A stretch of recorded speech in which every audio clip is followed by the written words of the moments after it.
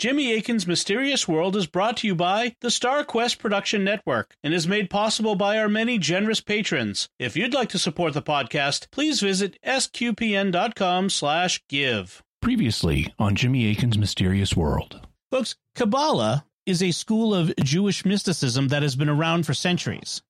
Today, it's experiencing a revival in popularity with pop stars like Madonna and Ariana Grande becoming advocates of it. But there are controversies surrounding Kabbalah or Qabala. One of them is its history. Kabbalists claim that its teachings go back more than 3,000 years. But modern academic scholars have challenged this. So what is the truth about Kabbalah? Where did it come from? And what happened in its turbulent history?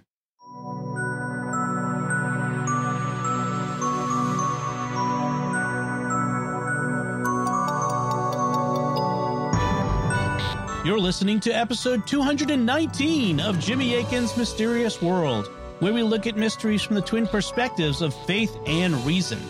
In this episode, we're talking about the teachings of the Jewish school of mysticism known as Kabbalah. I'm Dom Bettinelli, and joining me today is Jimmy Akin. Hi, Jimmy. Howdy, Dom. Kabbalism is a school of Jewish mysticism that's been experiencing a new wave of popularity, with celebrity pop stars embracing it. Last week, we talked about its controversial history, and today we'll be talking about its controversial teachings. Kabbalists hold that these teachings were held secret for thousands of years, but now they're publicly known. So what do Kabbalists believe about God, the creation of the world, the origin of evil, and the afterlife? Well, that's what we'll be talking about on this episode of Jimmy Akin's Mysterious World. Jimmy, what would you like to say before we dive into today's interview? Not a lot. As I explained last week, this is part 2 of a 2-part discussion with the Jewish scholar Dr. Justin Sledge. He's an expert in esoteric matters, including Kabbalah. Last week, we had a really fascinating discussion on the history of Kabbalah, and so this time we'll be looking at the teachings of the movement. So this is where, from both a traditional Christian and a traditional Jewish perspective, things start to get really, really weird.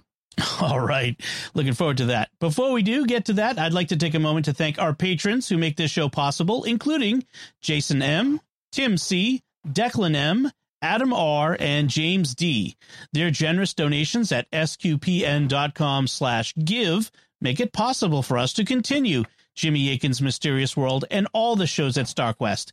You can join them by visiting sqpn.com/give. Jimmy Akin's Mysterious World is also brought to you in part through the generous support of Aaron Ferguson Electric and Automation at aaronv.com, AARONV.com, making connections for life for your automation and smart home needs in North and Central Florida. And by Catechism Class, a dynamic weekly podcast journey through the Catechism of the Catholic Church by Greg and Jennifer Willits. It's the best book club, coffee talk, and faith study group all rolled into one. Find it in any podcast directory.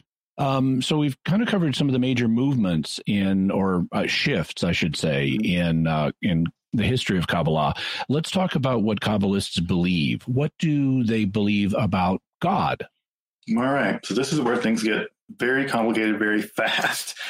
All right. So Kabbalists believe that God began as an infinite nothingness. And inside that nothingness, there was a moment of God's will, a movement of will. And that movement of will ultimately caused a kind of differentiation within the inner recesses of the Godhead. According to the Kabbalists, we can't know anything about that, but there was some kind of internal differentiation that happened. And that internal differentiation caused the Godhead to begin to move, or begin to move, or to begin to express itself, I guess one could say.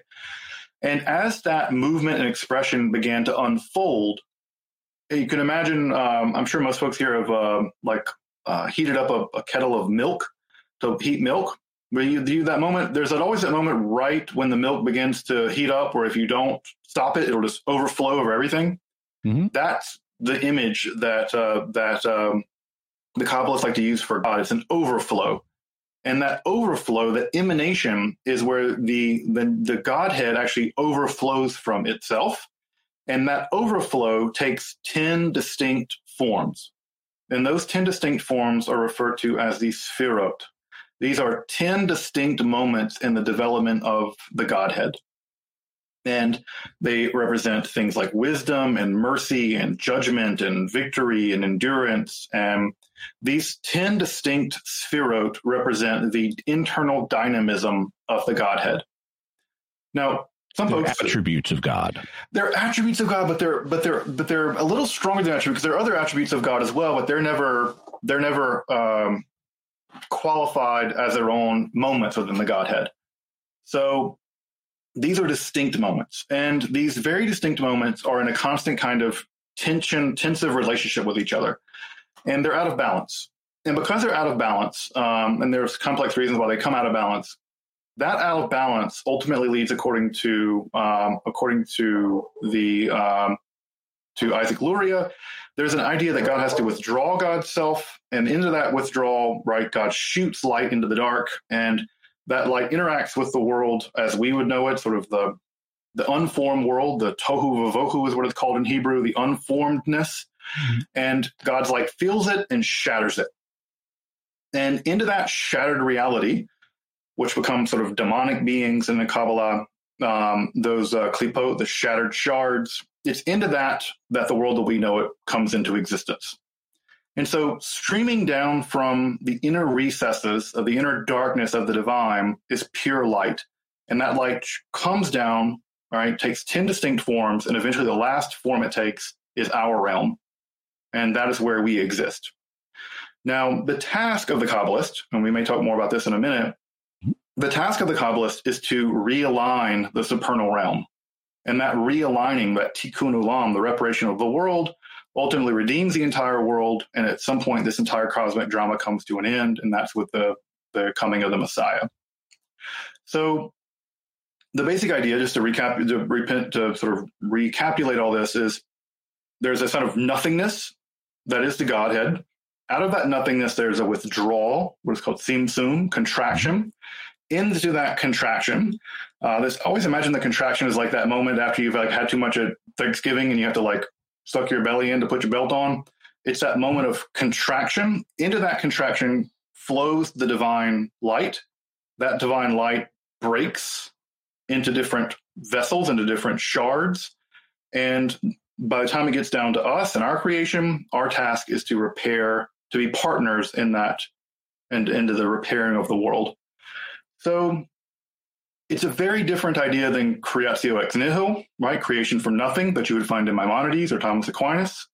And so it's much more Neoplatonic in that it's an emanation scheme. God is sort of flowing out of God's self. And it's also not the idea that God is there to save you, but also that you have a direct role in the reparation of God. Mm-hmm. And so this is where things get very strange for, I think, many Christians and Muslims, whereas the idea is that there's a very asymmetrical relationship, right? That human beings have no power to save themselves and certainly not fix God. But in Kabbalah, God's goodness and human goodness have to work together in order to repair the entire world and realign the world of the divine. So it's a much more cooperative idea as to why the world exists at all. Yeah, Christians would say that at least classically, that God associates us with his work, and that there is an aspect in which by doing good in the world, we bring about his kingdom or aspects of his kingdom and thus repair the world in that sense. But we ain't fixing God. Yeah. This is where and you can see where Kabbalah could become you can see why it was deemed heretical at the very beginning. Mm-hmm. You're like, what do you mean God has to be repaired? And the Kabbalists would say, yeah, God is what God will be. Ehiyah asher ehiyah. I am becoming what I will be. I will be what I will be. That's a quotation from Exodus. From Exodus, right. Not that I am what I am, right? Because this is where Hebrew grammar is very different than English grammar or Latin grammar, where there's a sense that God isn't done yet, that God is a process, and that process isn't over. Right. I was going to say, it sounds like in Christian terms, this is process theology, where God is not an eternal, unchanging, outside of time ground of all being. He's instead involved in some kind of internal process that has stages. Right. Definitely has stages. And those stages are going on even now that, and we can have direct impact on how that shapes up. So I wanted to go back over what you said and relate it to some terms and images that people may have encountered. So you start with God as this initial undifferentiated reality that's beyond what we can conceive. And this is kind of an extreme version of negative theology. Right. Negative theology is where you can say what God is not, like God is not a man or God is not evil, but it's harder to have words grasp the reality of what God is. And so this is kind of an extreme form of negative theology. And this understanding of God in Kabbalah is Ein Sof, or sometimes pronounced Ein Sof. There's a pun there in Hebrew, right? So Ein Sof means the infinite without end, and Ein Sof, right? Almost the same spelling, right? Is the sea of nothingness. And so it's a complete undifferentiated nothing, right? Because God can't be something, that's idolatry, right? And so God is not something, God must be no thing. And that's the undifferentiated Ein Sof, the infiniteness of God, the no thingness of God. And there's even a kind of parallel, which is not to deny God's existence. There's even a kind of parallel in some Christian circles where you'll have some Christians, and this is really a definitional matter, but some Christians won't like to say God is a supreme being, because that would imply he's like a single concrete thing when really he's the ground of all beings. Or a being among beings. Yeah. So, and in fact, it does lead, there is a kind of mystical atheism that does actually develop out of Kabbalah that says that any belief in a God is idolatry because it's a conception of it. And so this is actually where Kabbalah gets really close to things like Meister Eckhart. Paul Tillich. Paul Tillich, yeah. And this is, of course, Meister Eckhart almost, had he not died, he would have been promptly excommunicated. But you get, or maybe an extreme version of pseudo-Dionysius. But so we begin with this undifferentiated no thingness. That's the initial starting point, as much as there is one. And so we have this infinite sea, and then we have this event called Tzimtzum, where the sea contracts. And the way I visualize this, and you can tell me if this is a common visualization, but it's like the sea contracts so that it opens up a hole, like a bubble in itself. Right. And then into that bubble, within the sea, God shines light, and you get the differentiation of this light into the 10 Sefirot. And these are often pictured. Now, I should mention, for people who are just reading the word in an English text, it's going to look like Sefirot. Right. But it's actually pronounced Sefirot rather than Sefirot. And one of the most common images that people will see, like if you go online or read a book about Kabbalah, you'll see this image of these 10 circles that are connected in a kind of tree-like diagram that is often called the tree of life. Right. And the circles represent the Sefirot, or the different aspects of God, like mercy and strictness and the others that you mentioned. And so that's what that diagram is. That's representing these different aspects of God's character. And so when you see that tree-like diagram, that's what's being talked about. Right. And in the medieval literature, their favorite image is actually the fountains at the very center of medieval towns, right? Where you have the water coming out of the top, right? And it flows down to 1, then to 2, then to 3, and it goes down like that. They love the image of the fountain. For some reason, I always imagine at weddings, when you hear people pouring champagne under the top, right? Imagine the champagne is Ein Sof, and the light flowing down from the different glasses from one to the other is the light flowing down via the Godhead. But they have lots of different images. But you can imagine a sea, and imagine the sea sort of receding. And it's into that emptiness that is where God's light will eventually emerge from it's actually in the in the Aramaic, it's the lamp of adamantine darkness is what God is referred to as at that moment. The light of unbreakable darkness. Yeah, the light of unbreakable darkness, which is this is the kind of language that Zohar loves to use. Mystics generally love paradoxes. Oh yeah, so they're bread and butter. I don't care what they can be. All these mystics love this kind of paradoxical language. Yeah, that's the botsina de cardinuta is what it literally is. In fact, the word cardinuta, botsina just means a lamp in Aramaic, but de cardinuta actually comes from the name of when you're grinding wheat. There are always some of the part of wheat that no matter how hard you grind it, it will never turn into flour. It's just unbreakable. And it's the image of the unbreakable piece of wheat. And so that's where the root of the word comes from. So it's the unbreakable, and we translate it into English as adamantine. Most people think when they hear adamantine, they think like Wolverine. Yeah, Wolverine with his claws. Adamantium claws, but originally adamant just meant unbreakable or very hard to break. Right. Yeah. So as the divine light is manifesting in the space that's been opened for it, the action of the light is so powerful or so violent or something that it causes this brokenness, right, which affects our world as well. And so on this conception, it's not the abuse of free will, like on the part of the devil or on behalf of humanity. It's not the abuse of free will that creates evil. It's actually a result of a process that God initiated. That's right. Evil has two distinct origins in Kabbalah. One of them is where, imagine this light flows down from Keter, the crown of God, and it flows down first into Chesed, mercy, God's mercy. Right? It's the first aspect that it flows down into. Well, imagine that what ends up happening is the flow, right, is so powerful that it flows out of mercy and flows directly over into the opposite of mercy. Judgment. Strictness. Yeah. Deen, judgment, strictness.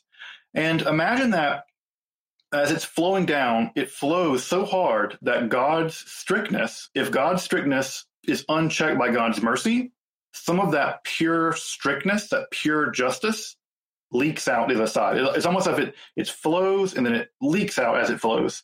And that pure judgment, without being checked by mercy, is one of the sources of evil. So it's actually part of God that goes unchecked, right? That unchecked judgment. And I'm sure we've experienced that, right? Where you're in the right and you're like, you're in the right and you yell and you go overboard with it. You're too strict. That's the idea of evil in Kabbalah. There's another one, and it's the one you just mentioned. The container that this is all fitting into, the Tzimtzum, the contracted area, nothing can withstand the light of God. Nothing. There's no container, right? This is a completely unimaginable task. And so the very container that is the contraction is made out of breaks. The vessel breaks. And those shards become also evil. They become a different kind of evil. They're called the klipot, the husks, the shards. And those become the origin of the demons in Judaism and Kabbalah. And in that brokenness, right, the task of Kabbalah is to do two things, is to heal that brokenness. And also, right, and you mentioned the tree of life diagram, right? That tree of life diagram represents all the sphirot in perfect harmony. They're never like that in Kabbalah. They're always slightly out of harmony. So that's the goal. That's the goal. Is to help the sphirot be balanced in that way. Right. To redeem the klipot, right? And that is a spiritual act of redemption, to rebuild this shattered vessel and then to rebalance these divine forces back into complete harmony. And with the vessel repaired and with the divine reharmonized, that is the Messianic age. Okay. Now, I know this may sound all really bizarre to people. It is pretty bizarre, but yeah, it's easy to see why the early Kabbalists met with such opposition, including in the Jewish community. Absolutely. In fact, the famous quote, right, is, you Kabbalists, right? And I mean, no offense to my Christian cousins out there. They say, look, the Christians made God 3, but you guys did even worse and made God 10. Like, how dare you? Like, like it's like we're all just monotheistic, and like, what are you doing this 10? This was a huge criticism, the idea that, and they're like, no, it's not really 10 different gods and things like this. But the criticism was very powerful, and they thought, look at this bizarre system you've made, and blah blah blah blah. Yeah, it was unpopular at first, and it gained in popularity, and is now at some level the dominant theology in Judaism. So we've covered the actual origin of evil, but in my original list of questions, one question was, according to Kabbalah, what is the origin of evil and why is it Brill Academic Publishing? Oh, God. So folks who may not know out there, there's a publishing company in the Netherlands called Brill, and God bless them. They publish stuff that no one else is going to publish. They publish obscure things, and they publish it really, really nicely, and they publish it really great. But they want an arm and a leg for their books. I mean, a Brill book can easily run you $800. I know, I've got a few, and it's like, man, their cheap stuff is still way expensive. I want $200 for an ebook. I know, and it's like, dude, you're not even printing on paper for that. Yeah, it's. It's a supply and demand thing, right? They're printing books for libraries, and so they're basically printing very, very high quality books for 1,000 libraries. And when you see them on Amazon, that price doesn't represent what's going on. It's just that they think they can't imagine any individual person is going to buy this. Yeah, I know. It's like, guys, discover the world of independent scholars. Yeah. Get a print-on-demand machine. Like, if I ever meet the real people, which I will, I'm going to the AAR, SBL, the American Academy of Religion. I'll meet them because they're there. And Will you take a tire iron with you? Yeah. I'm going to just bring a protest sign. Just like, they just need to buy one of those print-on-demand machines.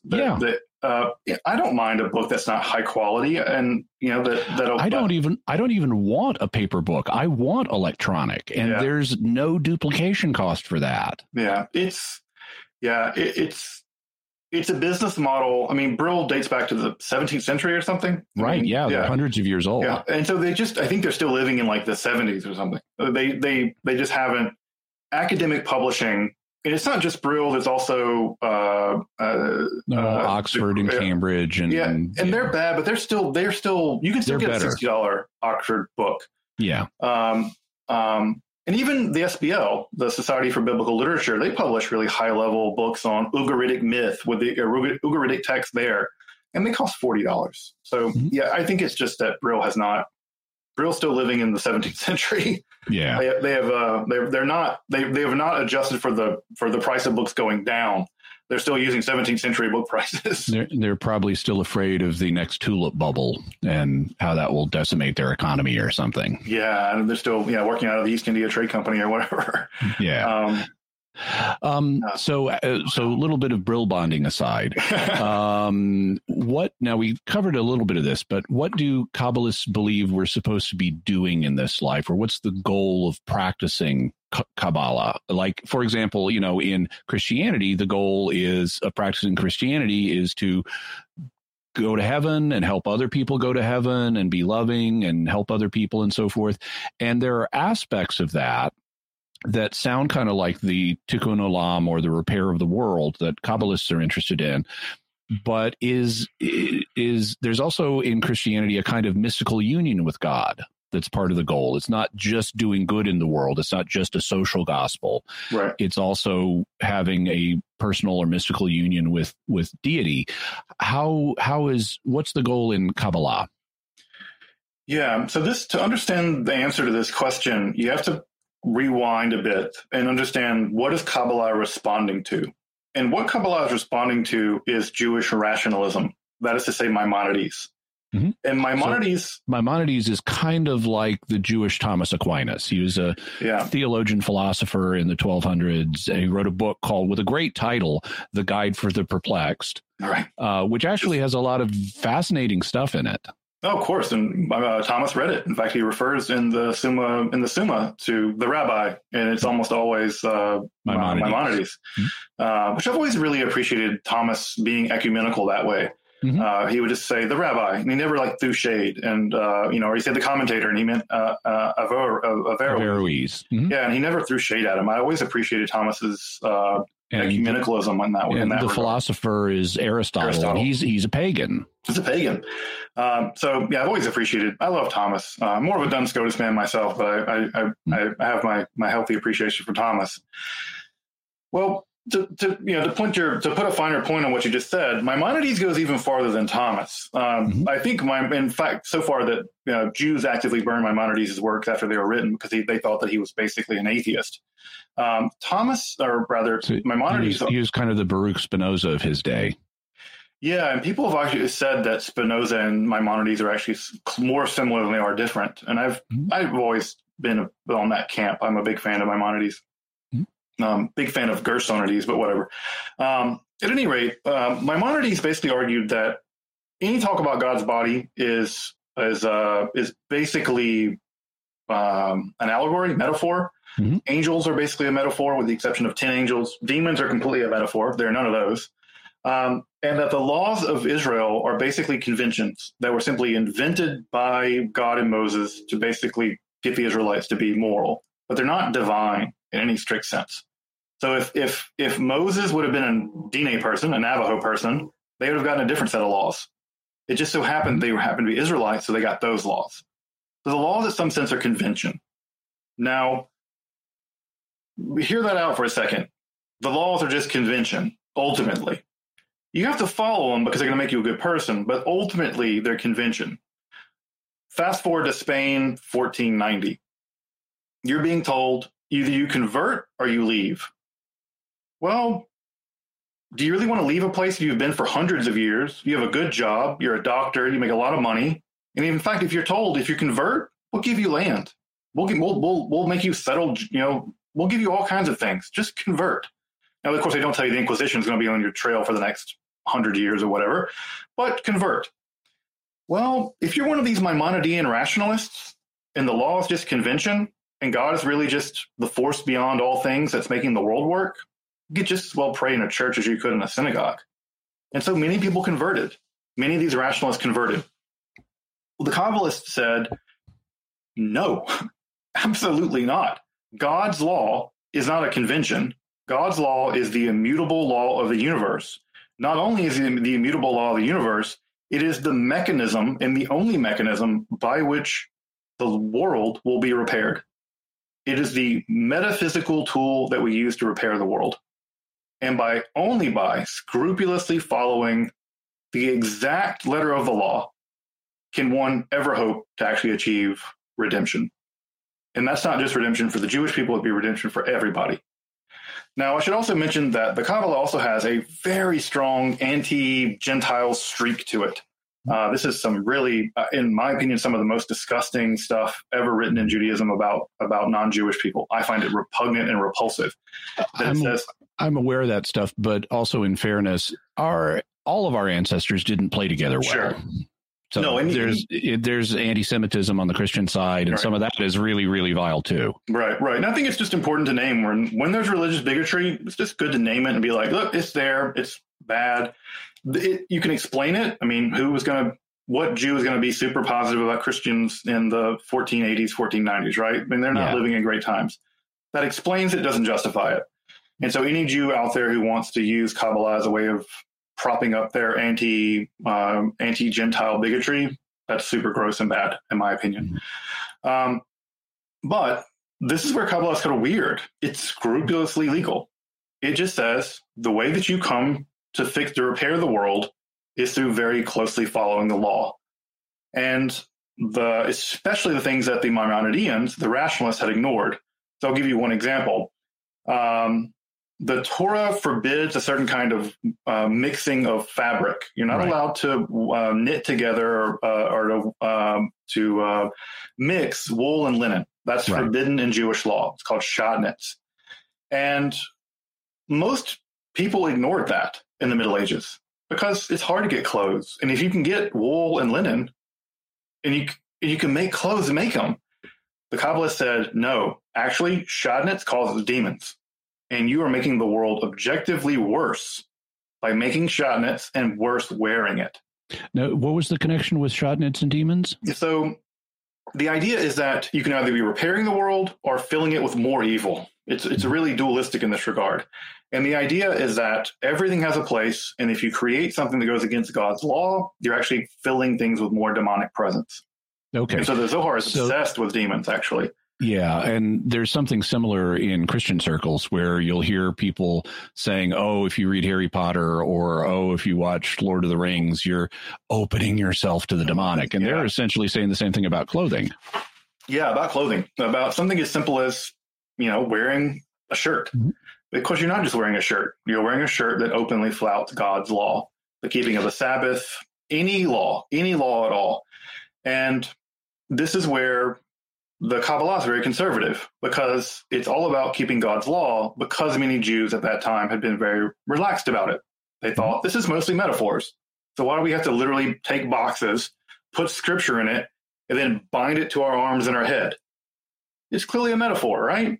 And you shall bind the Lord's, the commandments to your arm. And it's like you wear a Josephite between your eyes. That just means, or at least a understanding the role of metaphor in Scripture that would commonly be understood apart from the way the cultural practice evolved would just be understood as be really familiar with the law, think about it all the time, act on it, and take it really seriously. Right. And except for, and in Jewish law, we actually literally wear them on our arms and on our foreheads. And that was a law that got pushed to the wayside in the Middle Ages. And these Kabbalists came along and said, absolutely not. Now, do you get union with the divine? No. Judaism is, unlike, I think, Christian mysticism and Islamic mysticism, which are much more okay with some kind of union o mystica, the union with the divine, mystical union with the divine. Judaism has never really got on that train. And part of the reason why is that God is ultimately unknowable. And so the task is not so much union with the divine as much as it is to repair the world, to usher in the Messianic age in which everything is at peace. Okay. So it's much more practically oriented as a form of mysticism than it is experientially. So, for instance, in the Zohar, the major text of the Kabbalah, you get almost no mentions of experience. Very little about experience or mystical experiences. Whereas when you read someone like Heidegger or Julian of Norwich or St. John of the Cross, you get it's all experience. These are very powerful experiences. The Kabbalah is I won't say bereft of them, but it's just not the way that the mysticism works. Yeah. It's much more a speculation about how to do it and how to do it than it is the experience of doing it. Before we get to that question, I wanted to ask one that occurred to me as you were describing the Kabbalistic view of the law of Moses as divine. Mm-hmm. So coming at it from an outsider, what I'd like to do is ask you an outsider perspective question, and maybe you can tell me how you think a Kabbalist might respond. Mm-hmm. So if coming from an outsider perspective, it looks like various laws in the Torah are based on conventions that, the Israelites would have had before, like they probably were not eating pork before the law was given. They would have found it disgusting because if you don't grow up eating a certain food, you will find it disgusting. For biological reasons we don't need to go into. At least that happens with meats. Right. And so probably you had a pork taboo prior to the giving of the law, and then God sanctified that, made it part of his law as a way of helping keep the Israelites culturally distinct from their pagan neighbors so they wouldn't be tempted to embrace paganism. And so there's nothing wrong with eating pork, but this was a way of helping the Israelites remain religiously true to God by isolating them from their pork eating, idol worshiping neighbors. In particular, so that to my mind, as an outsider, would be one example of how a convention that, even though there's nothing wrong with eating pork in and of itself, can play a role and receive a divine blessing for the Jewish people as, okay, we're going to do this now because it'll be helpful. Mm-hmm. And so there's a rational basis for it, even though it's not intrinsically required. And I'm trying to articulate this off the top of my head, but another example that I think even more clearly brings out the historically rooted nature of some of the laws is the restriction of the Jewish priesthood to the tribe of Levi and to the family of Aaron, mm-hmm. because there's a certain point where it's after the golden calf incident, and you have a mixing of Israelites and pagans, and all of the Levites rally to Moses to deal with the problem. And Moses tells the Israelites, today you have ordained yourselves. And so they become the priest, they become the tribe that's associated with the priesthood. The priesthood comes from their number. Whereas originally any male head of the household, any patriarch, could offer sacrifice. Right. And now it's restricted because of these historical events. And in fact, at various periods in Jewish history, there have even been cases where, well, okay, if you're a Gentile and you want to worship the God of Israel, well, that's a good thing. But what if you're a Gentile and you want to sacrifice to the God of Israel? Well, according to some readings of Jewish law, that's actually allowed. And there have been cases where Jewish scholars would instruct Gentiles in, okay, here's how you offer sacrifice to the God of Israel.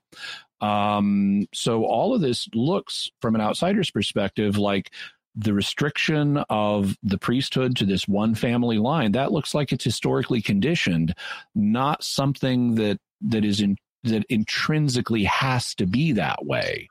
And if that doesn't intrinsically have to be that way, because the patriarchs before weren't of that family, then maybe other things like the pork taboo doesn't have to be that way of its own nature.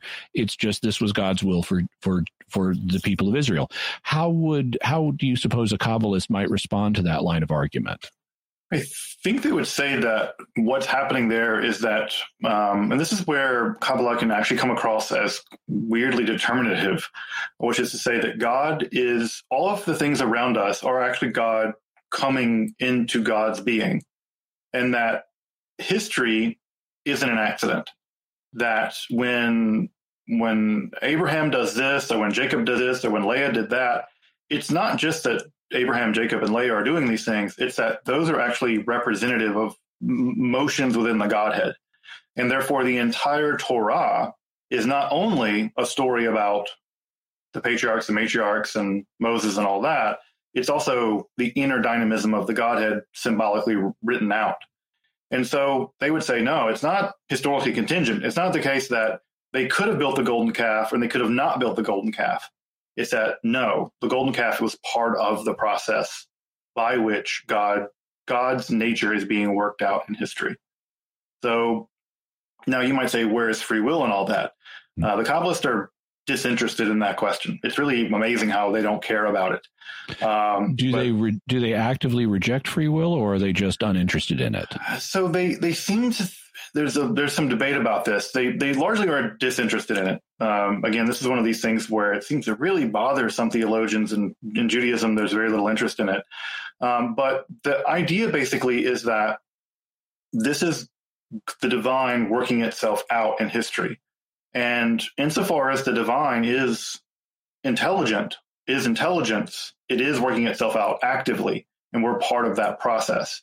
Now, the degree to which we're choosing everything is not completely clear. But yeah, exactly where free will and determinism line up is a very murky question in the Kabbalah. But generally speaking, the idea is that there's some kind of compatibilism happening there. But in general, they really do think that the Torah is not just a history of people, it's also a history of things within the Godhead. I'll give you one example of this that sounds completely bizarre, but I love it. There's a throwaway verse in Genesis, and it says, they were 10 kings of Edom, and they all died. That's the verse, right? It's the kind of thing that, it's the kind of Bible thing we always see, right? Yeah. It's just one of these weird throwaway verses. Not for the Zohar. Zohar says those 10 kings of Edom were the 10 evil worlds that existed prior to our world. And that the 10 kings of Edom are now the demons that are in control of this world. And that it's not just a random list of Edomite kings. The 10 kings of Edom are actually part of the evil superstructure of reality that have to be actively combated against. And so the Zohar has a very complicated demonology, and these 10 kings of Edom are actually, we talk about the 10 Sfirot. Yep. They're the opposite of that. They're the evil Bizarro, like in, the Bizarro version, right? It's like a Mr. Spock with a mustache. It's the evil version. Oh, so, I was thinking like Bizarro Superman, me am sad, have a sad birthday, or things like that. Yeah, it's and the world of this is called the world of the Sitra Achra, the world of the other side, and it's our world. It penetrates our world, but it's a completely evil version of our world. And actively, it's full of demons, and those demons can get into our world, and we have to do commandments to fight against them. And so this becomes a very Baroque worldview where demons and Dybbaks, which are evil undead people, and right, and we're going to cover Dybbaks in the future. Yeah, amulets and all kinds of stuff are very common in the Kabbalistic world. So magic even is part of Kabbalah, and so it's a very, very weird world that's very super saturated with evil. And it's actually, the Kabbalistic world is a very frightening world because it's a world in which, again, it's super arrogant. But the Kabbalists really did believe that the world's hanging on by a thread, and they're the thread. So let's talk about how they go about repairing it then. What does Kabbalistic practice look like? What do people do? Is it just go into soup kitchens, or what else does it involve? So that could be one thing. The main thing is the law. It's following all the commandments of God as laid out in the Torah as possible. Classically reckoned as being 613 of them. 613, although 100 of those have to do with the temple. So those are not, strictly speaking, possible at this point. Although they're read every day, you have to know them because in rabbinical Judaism, the third temple may reappear at any moment, and all of the Levites and everyone has to immediately go back to their job. So so you have to know them. They're studied every day by Orthodox Jews. So, and also the idea in rabbinical Judaism is that the temple's destroyed, but we now make our home the temple. And so in the same way that the priests would make the bread and sprinkle salt on it as part of the sacrifice, when you make bread, you have to also pinch off some of the bread, throw it in your oven, and sprinkle salt over it, just like the priests. Your table is now the temple. And so, which I've always thought was a beautiful idea. Just like you wash your hands before you eat in Judaism, there's a ritual washing of the hands that mirrors the washing of the hands of the priests. So the law basically is just that you follow the 613 commandments. You follow them to the letter, and that redeems the world. Now, this is where things get more interesting, I guess, is that not only do you have to follow the law, you have to encourage other Jews to follow the law. Now, this is where you get what is called kiruv, or outreach. Jews don't do proselytizing. Jews do not proselytize. In fact, the old legend goes that if a non-Jewish person comes to a rabbi and asks to be converted to Judaism, the rabbi's job is to turn them away at least 3 times. You're like, no, you don't want to do this, bad idea, you don't want to convert. But you can do outreach to other Jews, kiruv. And this is where those guys on the street asking if you're Jewish and you want to lay tefillin, the boxes that go on your arm and your head, that's what they're out there for. The idea is all of Jews need to be brought back into Orthodox Judaism, and that is the process of redeeming the world, really. So it's not enough that you do what's right? It's also that you have to get other Jews to also engage in this tikkun olam. And it gets even crazier. In Lurianic Kabbalah, reincarnation is introduced. I was just going to go to, what do Kabbalists believe happens after death? Yeah, so you get reincarnated. This is, what ends up happening is there's what's called Sha'are HaGilgolim, the gates of reincarnation. Now, this idea is not found in the Zohar directly, but it comes in later Kabbalah. And the idea is not only do you spend this entire life engaging in the repair of the world, you'll get reborn. And depending on the merit you've achieved in this life, you will go on to have to even do harder lifting later. And so the idea is you get reborn and you have to do the same thing again. Not only that, but there are a finite number of souls in the universe, according to Kabbalah, and that those finite souls... And they were all created at the same time. All created at the same time. And there are a finite number of them. And your job is not only to do the repair for the sins that you have made in the world, so you have to correct for your sins and do the positive commandments, but you're responsible for all the other people you used to be. You have to fix all their sins too. And so I'll give you one example of this. This is called your soul root. You have to do these Kabbalistic exercises to figure out what your soul root was. And depending on your previous life, you may have to do all kinds of reparation. Is that soul R-O-U-T-E, soul route, or soul R-O-O-T, soul root? Yeah, root, R-O-O-T, like the root of yours, like a plant, the first soul that you were. And Chaim Vital, the first student of Isaac Luria, his soul root was Cain. He was responsible for every murder to have ever occurred in all of history. Heavy, right? And so you learn your soul root, and your soul root may have been Korach, you may have been Pharaoh, you may have been God knows, but you're responsible for them. And this is the idea in Kabbalah that you have to be scrupulous with the following of the commandments, but you also have an obligation to figure out all the things you did in your past life and fix that too. And how do you fix that? Doing good deeds, praying. You can do things like mortification of the flesh. You can do all kinds of things that will allow you to repair those sins. So you're responsible for all your sins, doing the right thing, and fixing all the sins of the people that have come before you. Now, so I'm curious about something, because part of the obligation to do tikkun olam is connected to Jewish identity. So it's not expected that Gentiles like me need to keep the 613 laws in order to repair the world. But in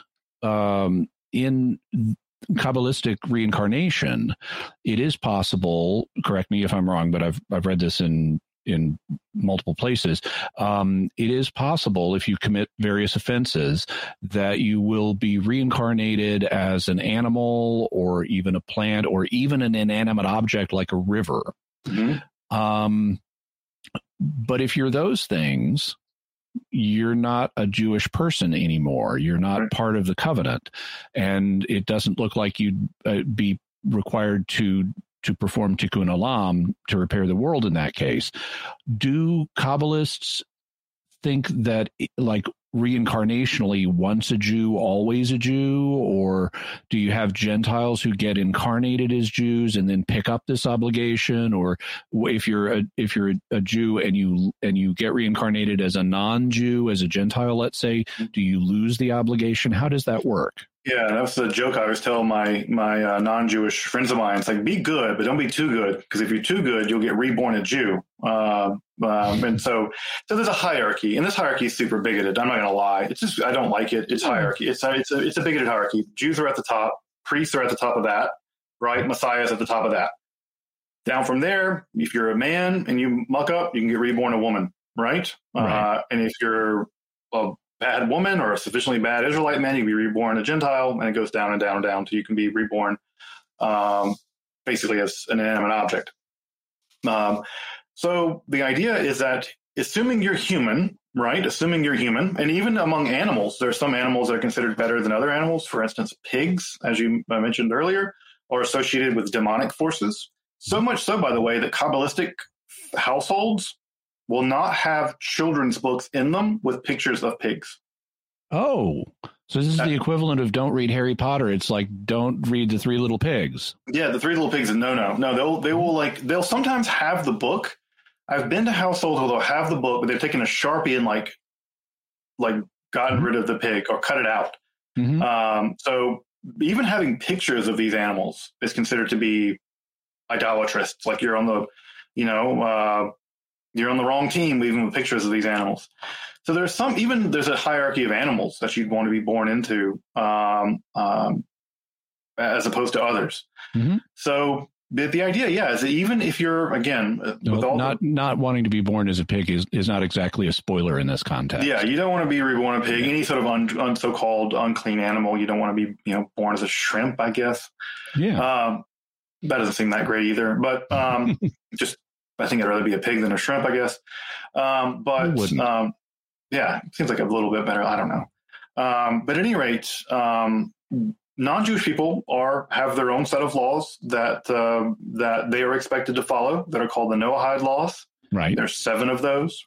And Noahide means connected with Noah. The idea is that Noah, as the patriarch of the human family after the flood, all Gentiles are his descendants, and so they're bound by the laws he was bound by, even though the law of Moses had not yet been given. Right. Although it does say that on the ark there were 7 clean animals and 2 unclean animals right after it says they were 2 of each. But whatever, you can leave that over there. Got to have something for sacrifices. It's something. It's a peculiar little thing how Noah would have known which ones are clean and unclean prior to Moses being told which ones are. That must have been the B-roll of the Bible. Yeah, well, and that would be part of my argument that depending on how you take the historicity of the Noah story, but this would be an example of some people already regarding certain animals as clean and unclean, and then later that custom was formalized in the law of Moses. Right. It could be. It depends on how you think the Torah was knit together or written or what have you. But one could be born a Gentile, and in fact, there are sections in the Kabbalah and in the rabbinical literature where it says it's way easier to repair the world as a Gentile, because the expectation is just that you have these 7 things to do, and as long as you believe in God and don't steal and don't lie and don't eat an animal that's still alive and things like that, the expectation is actually much easier. Don't be an animal vampire. Yeah, animal vampire. Don't eat the animal. The blood's still in it, and basically don't be a bad person. The 7 are not that hard, but of course, being a Jewish person, the expectation is very rigorous. And I've met Kabbalists, real Kabbalists in the wild out there, and they are. Especially in the land of Israel, where they tend to want to stay. I know Kabbalists who just won't leave Israel because they believe that the rest of the world is impure, and that they go to the mikveh, the ritual bath, every single day, and they try to live in an extremely heightened state of purity because they really do believe that their purity is part of the mechanism by which the world will be redeemed. So let's go there to the Messianic age. Is it a certainty? Number one, is it a certainty that the Messianic age will happen, or could we mess it up? And when it does happen, what do they think the Messianic age will be like? How will it be different than now? Yeah. So this is where Judaism has a sort of weird allergy, even in Kabbalah, to speculating about the future. In fact, the Talmud says that for every year that you calculate from now, the Messiah will come, God pushes the coming of the Messiah back that many years. So I've always loved that. It's people like, the Messiah's going to come in 375 years. And God's like, and you just pushed it back. You got yourself 375 years more detention. So the idea is twofold in Kabbalah. One is either the world will be made a fit place for the Messiah by human effort, and the Messiah will simply walk through the door. That is to say, the world will be basically redeemed, so much so that the Messiah will come. They liken this to the idea that the king's not going to come to your house until you've cleaned your house, until you've gotten your house beautiful. And when you've gotten everything, including the red carpet, rolled out, then and only then will the king come. In Christian circles, this idea is sometimes called post-millennialism, that the gospel and the kingdom of God will eventually triumph to the point that Jesus will return from heaven as kind of the crowning event of all that. Right. And then we have the opposite too. The other option is that the world will get so bad that the forces of evil will be a hair's breadth away from destroying the last righteous thing in the world. And at that decisive moment, the Messiah will appear. So it's either when things are perfect, or really close to perfect, or really close to a wreck. It's only in those two moments that Messiah will appear. And so the idea is it's far better to live in a world near perfection than live in a world where everything is basically evil and God has to kind of come in as a commando and fix it all. So that's the expectation. Now, how does that world different from our world? There's a bunch of speculation in the literature about that. One version is that the dead will be resurrected. So all the dead people will be resurrected.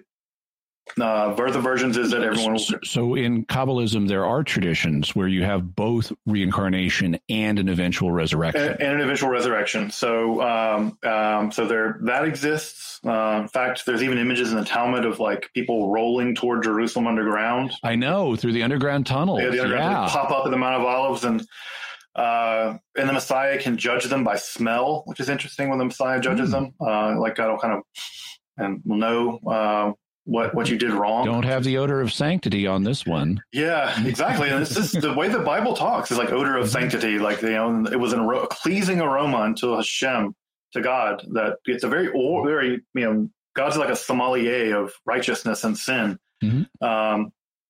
So there are other, I think, gross stories where everyone has to convert to Judaism and everyone will follow the laws of Israel. There are even more horrifying versions where all of the Gentiles become the slaves of the Jews. I think that's repugnant. It's there, and it's a minority position, but it's there in some of the texts. Will things like so like in the Christian articulation, in the final state of the world, death will no longer exist, and also we won't, if we're not dying, we're not going to need to reproduce, so we won't be married. Will things like death and sexual reproduction continue to happen? Good question. And there's debate about this. And there's even debate about how long the Messiah will reign. In some versions of it, the Messiah will reign for 1,000 years. And it'll be a normal world like this. That is to say, you live, die, have kids. Just people won't sin anymore. There just won't be sin. Even the animals won't sin anymore. They won't hurt each other. Or some people think that all the mean animals will vanish and all the good animals will remain. Or some say that the lion will lay down with the lamb and they'll both still exist. So in some versions, there'll be 1,000 years where the Messiah will rule, and then something else happens. And that something else is even less speculated upon, whether it's some kind of complete renovation of the world, absorbed back into the Godhead. No one knows. Okay. Yeah, Judaism is very scant on speculation about the future, the afterlife, what is called Olam Haba, the world to come. Mm-hmm. And we have anecdotes about it, that there will be no sickness there. But then sometimes they'll say, no, that people will still live and die. They may live older. They may get to much older and live and die. But they may still live and die. The Messiah will live and die. The Messiah will live for 1,000 years and bring peace to earth. But eventually that will also come to an end and there'll be something else. So exactly what that stuff is very peculiar. Even prophecies about what the Messiah will be like is very scant. So one of the things that has struck me in learning about Kabbalah is its similarities. It has certain similarities to a movement that listeners may be aware of in Christian history known as Gnosticism. Now, there used to be more debate about, was Gnosticism a pre-Christian phenomenon, but these days it seems like most scholars agree that it emerged like in the 2nd century. That's when it really got rolling, and in a primarily Christian context. And Gnosticism claims that it's based on secret knowledge that has been passed down. And so what Christian Gnostics would say is that Jesus gave a whole bunch of teachings which are exoteric, that were proclaimed by the apostles. So those were meant to be public. But then there's also a secret set of teachings, or esoteric teachings, that he gave not necessarily to all the apostles, but to somebody. And then those have now been released to the public. So you've got, that's a similarity to what Kabbalists believe. Also, in the common Gnostic vision of how God works, or how the divine realm works, you have an ultimate unknowable God, and then these emanations from God called aeons or eons that are kind of like the Sphirot, although they're not the same. And then you have the origin of evil is also rooted in these divine emanations, that something goes wrong in the process of the emanations, and that leads to us living in a fallen world. And so there are a bunch of similarities here, at least notable ones, between Christian Gnosticism and Kabbalah. And so I sometimes think of Kabbalah as like, okay, it's kind of the Jewish equivalent of Gnosticism. Mm-hmm. Do you think that comparison has merit? So there's two questions there. One question is there a historical connection between Christian Gnosticism and the Gnosticism of the late classical world and Kabbalah in the Middle Ages? And the answer there is we don't know. Everybody and their brother has looked for a connection to the Cathars and to the Waldensians and to the Bogomils, and everyone's trying to find the link, the one letter from one rabbi to a Cathar or something. We've never found it. Also, there are enough technical dissimilarities between the Kabbalah and ancient Gnosticism to show that they're not quite that similar. And third, we can see Kabbalistic ideas developing in the centuries prior to the Zohar. So what's weird is that we see similar ideas on the scene, and they mature over several hundred years. All right. And what we see is that maturation process seems to be the case that they're generating a similar track of thinking without there being any historical connection. So at this point, most scholars think there's no historical connection between the two. Right.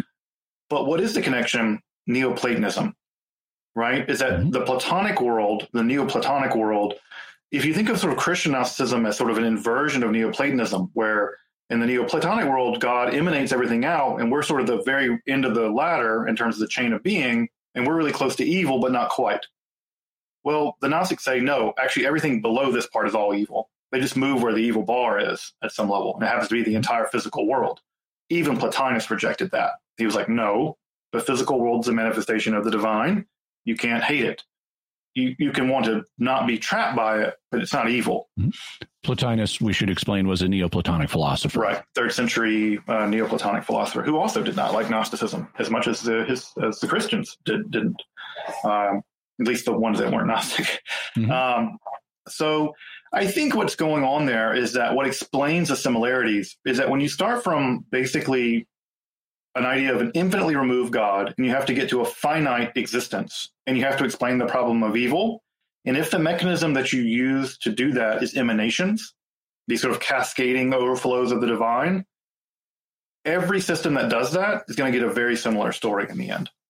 So I think that the similarities, I wouldn't call them a coincidence, but I would say that they're actually just the result of when you accept certain kinds of positions, other kinds of positions necessarily flow if you follow logic.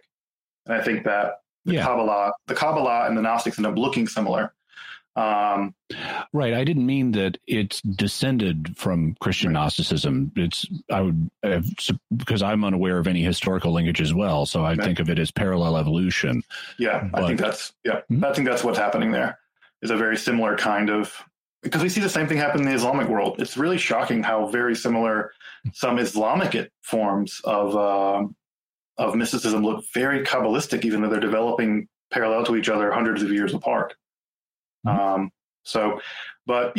weird, like Jehovah's Witnesses reinvented Arianism. Right. And who knows to the degree, or even I would say the Latter-day Saints at some level also reinvent a kind of Gnosticism of their own.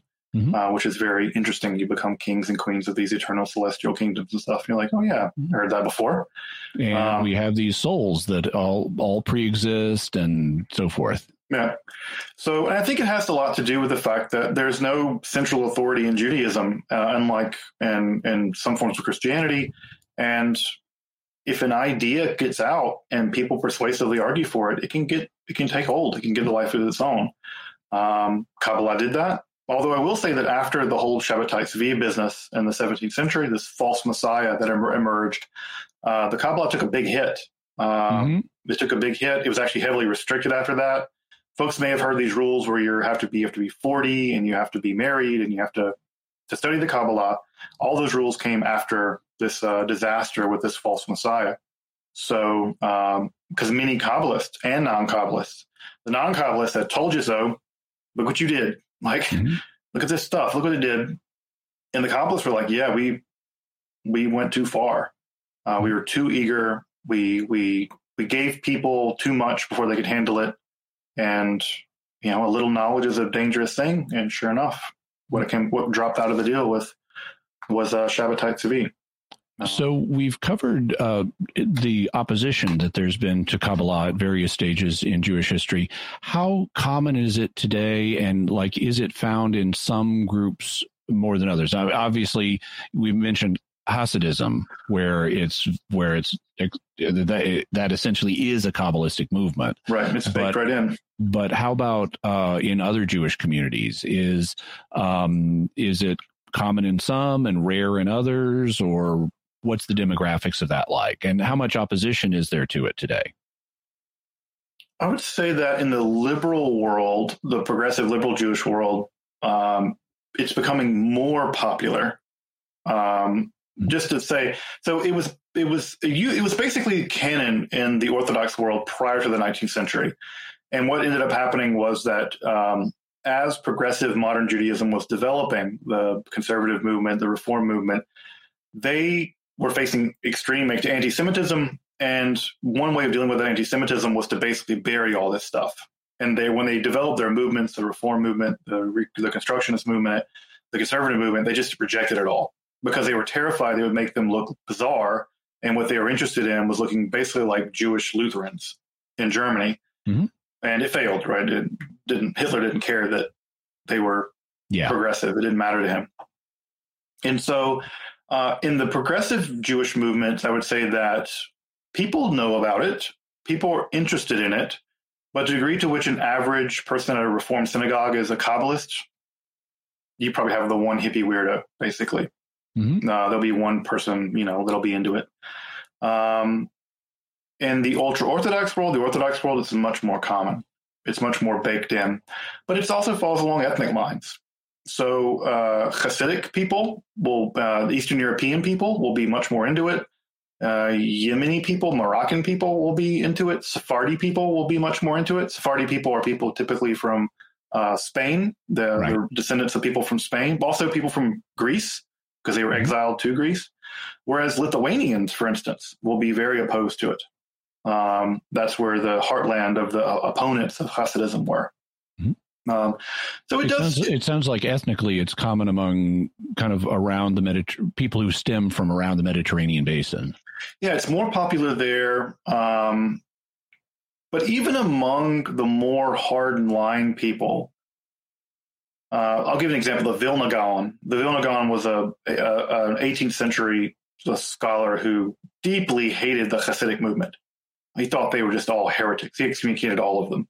But he was a Kabbalist under the hood. He just thought that he did it right. They did it wrong. And so it's one of those things where even rationally minded Orthodox Jews can still be skeptical of it, but still accept it at some level. Okay. Let's talk about the influence that Kabbalah has had outside of the Jewish community. Now, historically, there has been a kind of Christian Kabbalah. Can you tell us about that?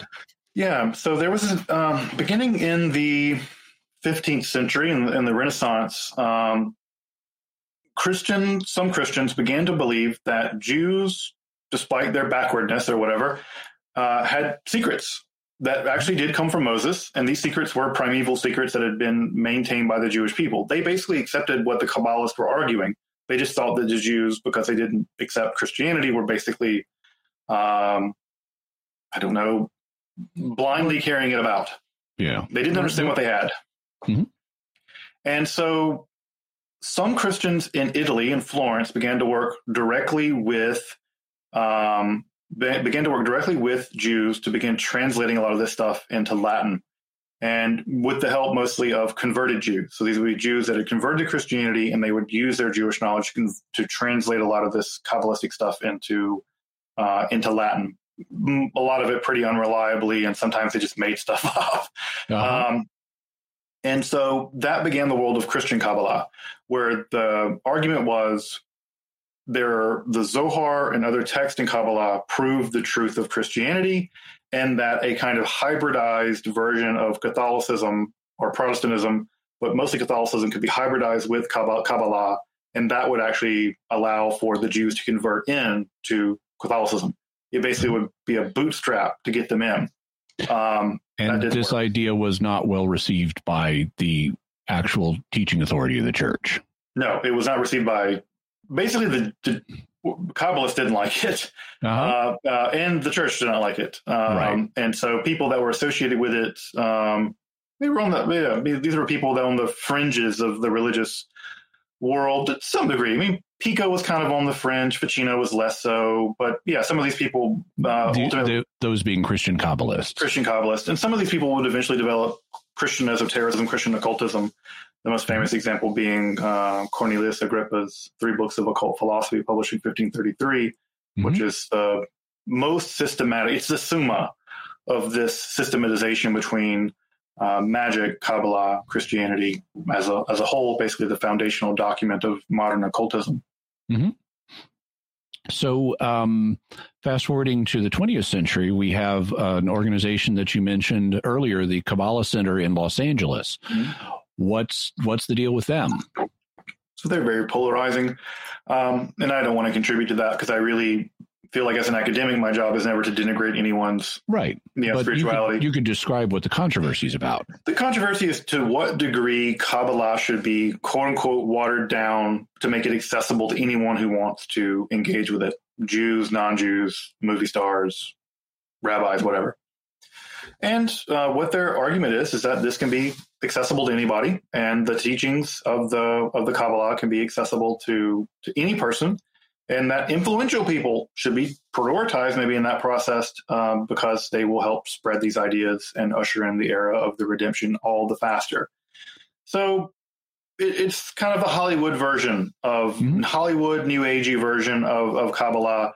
That, again, many people find deeply spiritually rewarding. Madonna's a famous example of a person who has clearly benefited spiritually from it. Ariana Grande and some other people as well have really found teachings in the Kabbalah to be spiritually fulfilling for them. It doesn't require you convert to Judaism. It doesn't require that you do the Jewish law. It says that these teachings are actually accessible to anyone at any level. And so the job of that organization is to raise the possibilities of redemption by making it accessible to a wide range of people. Okay. And it's led to a kind of what's sometimes called pop Kabbalah, where you have this presentation of Kabbalistic ideas for a non-Jewish audience. And I imagine the transmission, I imagine something gets lost in transmission in that process from the perspective of a lot of Kabbalists. From the tradition and from the perspective of a traditional Kabbalist, I'm sure they would have a very low opinion of what's going on there.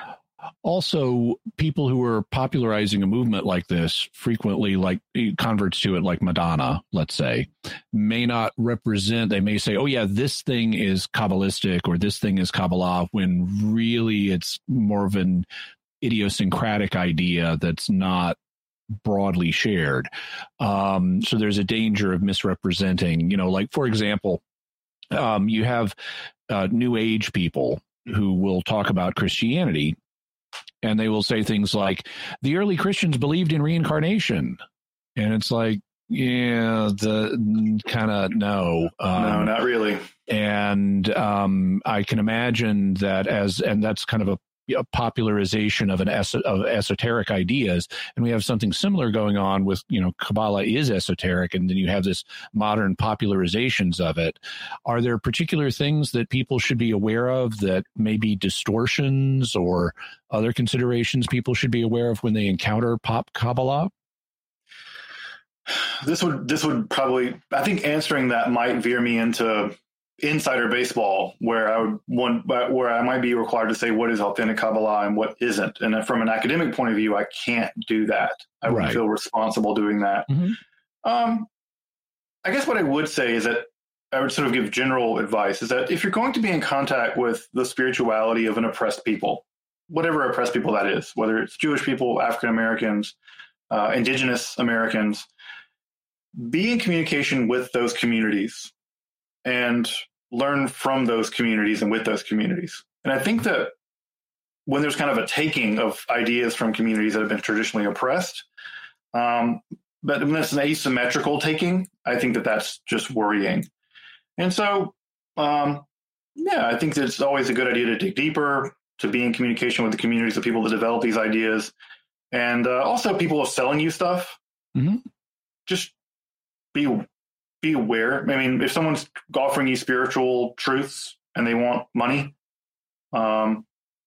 just let that raise your hackles. I don't know. I think when people are selling salvation, that always worries me. And this goes for Jews too. And I've been to Safed, and I'll go to places and I'll tell you who your soul root is as long as you pay me $1,200 or whatever. I'm like, I think I'm gonna pass. On that. In the Christian community, we didn't have such a good experience with Simon Magus. Yeah, Simon Magus. I mean, I think we all have our history of we all have a history where money and religion mix, and it ruins both at some level. Politics and religion, and whether it's the abuse of the indulgences in the Middle Ages, or whether it was unscrupulous money changers in the temple, or predatory lending in the Middle Ages, or things like that. I think that I think that intersection always worries me. So before we close, anything else you'd like us to know about our topic today? I would say that the Kabbalah is rich and sophisticated, and that the presentation of it, we've done today is a good, tipping in. If you're interested to learn more about it, my channel, Esoterica, we talk about topics in Kabbalah a lot. I've done a whole 14-hour-long class on Kabbalah. If you really want to learn about Kabbalah from an academic perspective, not from a perspective of Kabbalah. Okay. I hope it was useful. Yeah. I think that if folks want to dive into it, I think that, it's always good to learn more about what people believe, and that the more we learn about each other, I think the better the world we live in. That I love reading patristic fathers and learning about Catholicism and learning about my Catholic brothers and sisters and their beliefs. And it doesn't make them want to become Catholic, but I feel like that faith-seeking understanding is a lot better than faith-seeking weapons. Yeah. And so I'm always happy to learn with and from my Catholic and Christian and Muslim brothers and sisters, my Confucians and Buddhists. And if folks want to learn more about Kabbalah, with no invitation that you have to be a Kabbalist, my channel is a decent resource for that activity.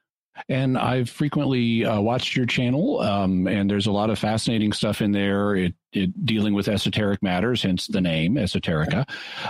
We'll have a link to it in the description for the show notes.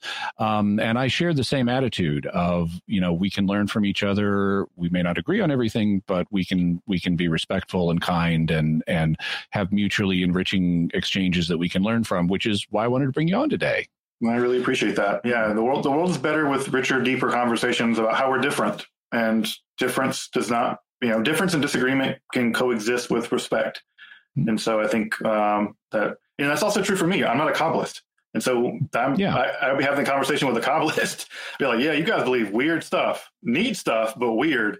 And I'll be, looking at my Christian people like, y'all also believe strange stuff, and they would look at me and say, you believe weird stuff too, or you don't believe weird stuff. Yeah. What's wrong with you? So I think that we can all, if we can all agree that we all hold some far out ideas and reach out to each other and in knowledge and compassion, the world's going to get to be a better place. And I think that does actually set us on the path to a kind of redemption. And I certainly want to be part of that. Well, Dr. Justin Sledge, thank you so much for being with us today on Mysterious World. Absolutely. Thank you so much, Jimmy. All right, that's the end of our discussion with Dr. Sledge. Jimmy, what can we say about Kabbalah from the faith perspective? Despite the fact that some in history have tried to combine Kabbalah with Christianity, the two are fundamentally different. Christianity teaches that God is eternal or outside of time, so he doesn't undergo processes and progress in stages across time. That's what the world does, not what God does. God is perfect, and so he doesn't have any brokenness within himself, so we don't need to help repair God. Also, Christianity teaches that God did not cause evil to exist. Instead, evil is due to the misuse of the gift of free will by God's creatures. There are ways in which we cooperate with God by doing good in the world and helping build his kingdom. So in that sense, we do participate in Tikkun Olam, or the repair of the world, by doing acts of kindness and love. But as I said in the interview, we ain't fixing God. And finally, the Christian vision of the afterlife does not involve reincarnation. Instead, God showed us what will happen to us by what happened to his son. After Jesus died, he rose from the dead without reincarnating, and that's what will happen to us at the end of time. As Hebrews 9:27 says, it is appointed for men once to die, and after that comes judgment. Despite this, it's helpful to know what other people believe and to have respectful discussions with them, including Kabbalists and people who aren't Kabbalists, like Dr. Sledge. So I'd like to thank him for coming on the show, and I hope to have him back in the future to discuss more fascinating esoteric subjects, including parts of Jewish history and folklore. Excellent. So, Jimmy, what is your bottom line on Kabbalah? Kabbalah is a form of Jewish mysticism that is in some ways parallel to Christian Gnosticism. Like Gnosticism, it involves the idea of secret teachings being passed down, a series of divine emanations, and it places the origin of evil in the divine realm. Despite this, we don't have historical evidence that Gnosticism influenced Kabbalah, but they do look like they developed in a kind of parallel conceptual evolution. With the internet, Kabbalah is becoming increasingly popular in some circles, so it's important to know about it and how it relates to both traditional Jewish and Christian faiths. And what further resources can we offer to the listener and viewer? We'll have links to information about Kabbalah, as well as Dr. Sledge's Esoterica channel, also his Esoterica playlist on Kabbalah with his multi-part course on it, and also a link to his personal website. Great. What do we have for mysterious headlines this week, Jimmy? A creepy robotics theme. First, we will have a couple of links. One of them is a summary, and one of them is the home website of an object called the Prayer, which is described as a terrifying robotic mouth that chants AI-generated prayers. And some people built a robotic mouth, and they have a speech synthesizer attached to it, and they hooked it up to an AI, which they fed religious texts from all over the world. And if you turn it on, it will chant AI-generated prayers and praises of God until you have the courage to rip the cord out of the wall. So it is quite creepy. Also, speaking of creepy robotic things, well, you know how in the Terminator movie, the Terminator was like covered in human skin? Yeah. They're doing that. Because it turns out that robotic skin hasn't been hugely successful. And so now they have been making living human skin out of living human skin cells to cover robotic things with. There's a robotic finger that has now been covered with the new living skin. And right now the skin is pretty basic. It doesn't sweat yet, which it needs to because it needs to keep moist. But more creepy robotic stuff going on. People, these dystopian science fiction movies are not templates for the future. Please don't do this. Wow, those are some awesome headlines. All right, so we would love to hear from you. What are your theories about Kabbalah and its teachings? You can let us know by visiting sqpn.com or the Jimmy Akin's Mysterious World Facebook page. You can send an email to mysterious@sqpn.com. Send a tweet to @MYS_world. Join the StarQuest Discord community at sqpn.com/Discord, where we have a Jimmy Akin's Mysterious World channel, or call our mysterious feedback line at 619-738-4515. That's 619-738-4515. And I want to say a special word of thanks to the folks at Oasis Studio 7 for the video and animation work they did on this episode of Mysterious World.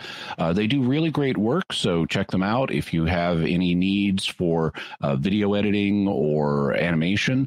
You can see their work by going to my YouTube channel at youtube.com/Jimmy Akin, where you can watch Mysterious World videos. We've been getting a lot of positive feedback from people about the added benefits of the video. In addition to the information we present in the audio form of the podcast, people have been really impressed with what they're doing. And while you're there, I am trying to grow my YouTube channel, so I'd really appreciate it if you subscribe to the channel and hit the bell notification so that you'll always get a notification whenever I have a new video, whether it's Mysterious World or something else. And if you haven't seen the video yet, you haven't been able to see the little Jimmy and Dom animations around the screen, at least go check that out. I love those. Those are great. So, Jimmy, what are we going to talk about next time? Next time, we're going to be talking about another religious mystery, but this one is a little closer to home. Next time, we're going to be discussing Eucharistic miracles and what recent scientific studies of them have shown. Awesome. Very good. Folks, get your very own Mysterious World t-shirt or mug and more in our merchandise shop at sqpn.com/merch, M-E-R-C-H. You can find links to Jimmy's resources from our discussion and links to the mysterious headlines on our show notes at mysterious.fm/219. And remember, to help us continue to produce the podcast, please visit sqpn.com/give. Jimmy Akin's Mysterious World is also brought to you by Fearvento Law PLLC, now assisting clients with expungements and set-asides of Michigan convictions. To learn more, call 231-202-3321 or go to fearventolaw.com, FIORVENTO law.com. And by Jimmy Akin's Mysterious World is also brought to you by Deliver Contacts, offering honest pricing and reliable service for all your contact lens needs. See the difference at delivercontacts.com. Until next time, Jimmy Akin, thank you for exploring with us our mysterious world. Thanks, Dom. And once again, I'm Dom Bettinelli. Thank you for listening to Jimmy Akin's Mysterious World on StarQuest. If you've enjoyed Jimmy Akin's Mysterious World, you'll also enjoy another StarQuest Network show, The Catholics of Oz. Find it wherever you can find podcasts or at sqpn.com/Oz.